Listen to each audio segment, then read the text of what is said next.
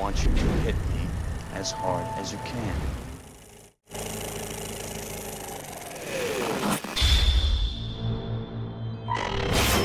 Ridley Scott's Gladiator was and continues to be one hell of a film, and over the course of the past 20 years there have been multiple attempts at developing a sequel. The first Gladiator told the story of Maximus Decimus Meridius, a Roman general who found himself reduced to slavery when Commodus, the power-hungry son of Emperor Marcus Aurelius, betrayed him and seized control of Rome after murdering his own father. Escaping his execution, albeit wounded, Maximus raced back home only to find that his house had been destroyed and his wife and son had been murdered. After burying his family, Maximus was close to death, but was found by slavers who treated his wounds and sold him to Proximo, a trainer of gladiators.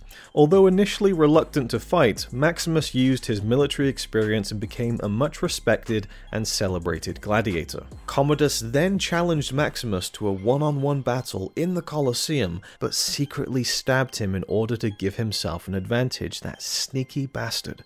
Despite suffering mortal injury, Maximus managed to kill Commodus before finally succumbing to his wounds, thereby avenging his family. Gladiator premiered on May 1st, 2000 and was a critical and box office success, grossing a little over $460 million worldwide, making it the second highest grossing film of that year behind Mission Impossible 2. Come award season, Gladiator was the film to beat. It was nominated for 12 Academy Awards, including Best Picture, Best Director, Best Actor, Best Supporting Actor, Best Original Screenplay, Best Art Direction, Best Cinematography, Best Costume Design, Best Original Score, Best Film Editing, Best Sound, and Best Visual Effects. The film would take home 5 awards at the 73rd Academy Awards ceremony, including Best Picture and Best Actor for Russell Crowe, as well as snagging Best Picture at both the Golden Globes and the BAFTA Awards. When a film is that successful, it's only natural that talk of a sequel would follow, even if it doesn't necessarily make sense. Given the death of Maximus, the biggest issue was that a sequel wouldn't have been able to include Russell Crowe in any major capacity. But Ridley Scott and Russell Crowe reached out to Nick Cave, a musician best known as the lead of Nick Cave and the Bad Seeds, to pen a script that would feature much more of Maximus. The result was a screenplay that either would have been one of the greatest sequels ever, or one of the biggest misfires in Hollywood history. While Gladiator was largely grounded in reality, Nick Cave's script for Gladiator 2 was filled to the brim with the mythology of ancient Rome.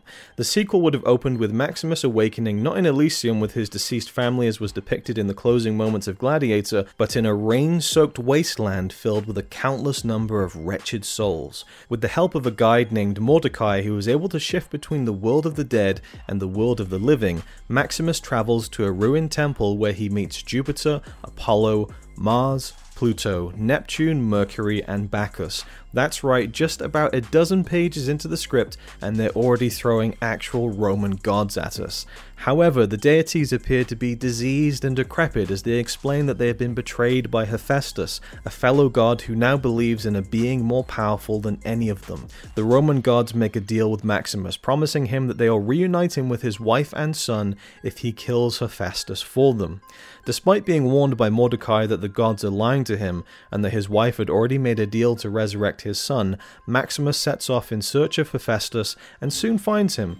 But instead of a powerful god, Maximus discovers that Hephaestus is actually near death after he was deserted by his followers. Following a short conversation with the dying god, Maximus suddenly finds himself back in the world of the living more than a decade after his own death. He joins up with a band of Christians who are being massacred and persecuted by Romans, led by Lucius, who was unfortunately grown up to be just as evil as his uncle. It is later revealed that Lucius's hatred of Christians stems from the death of his mother some years prior. Lucius explains that his mother had lost heart following Maximus's death, and that she joined up with a group of Christians that led to her being stoned to death by a mob. This persecution of Christians was based on a real-life event known as the Decian Persecution, which occurred in 250 AD. Maximus meets up with his son, Marius, who is indeed alive but doesn't recognize him, as well as Juba, the former gladiator played by Djimon Hounsou in the first film. Mordecai appears once again, although Maximus seems to be the only one who can see him, an ancient Roman twist on I see dead people. In true sequel fashion, the Colosseum also makes a return, bigger and better than ever, as it's been flooded with water and stocked with 100 alligators for a mock naval battle between gladiators and Christian prisoners. Honestly, the whole project might have been worth it for that scene alone.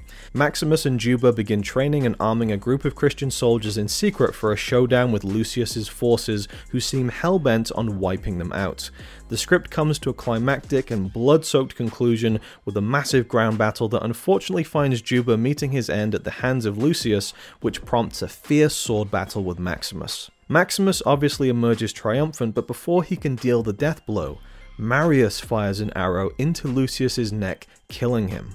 Looking over the blood-soaked battlefield, now filled with the butchered bodies of Christians and Romans alike, Marius drops to his knees in despair, bellowing to the heavens, "O Lord, what have we done?" Now, here's where things get really crazy. We're treated to an X-Men Origins Wolverine-style montage of Maximus fighting in battles throughout the centuries, including the Crusades, both World Wars, and the Vietnam War, coming to an end with Maximus now working at the modern-day Pentagon, cursed to participate in an unending cycle of conflict and bloodshed. According to Nick Cave, Russell Crowe's reaction was short and to the point. Don't like it, mate. Even so, Cave later said that he enjoyed writing the script so much because he knew that it was too crazy to ever get made. For a while it seemed as though the Gladiator sequel was dead and buried, but in March of 2017, Ridley Scott stated that he had thought of a way to bring Russell Crowe back and was working to persuade him to return. It's also not clear if Russell Crowe will be involved this time around, but the actor isn't about to hold his breath that the sequel will actually happen. If they're having conversations about that, those conversations haven't included me, said Crowe while speaking with Screen Rant in August 2020. The actor explained he doesn't know what the producers have in mind, but he cautions fans that they have genuinely been having the same conversation since the year 2000. That doesn't sound like a man who's overly convinced that he'll be suiting up for a return to ancient Rome anytime soon. Although the Gladiator sequel seems to be in motion once again, the history of the project doesn't exactly give me confidence that it will get made. Even if it does, it's a good bet that it won't feature resurrected gladiators and Roman gods. What do you folks think? Would you like to have seen Nick Cave's crazy take on Gladiator 2, or are you still holding out hope for the more traditional Gladiator sequel that's currently in development? Let us know, and as always, if you have a suggestion for other movies that almost were that you'd like to see us cover, please feel free to leave them in the comments below.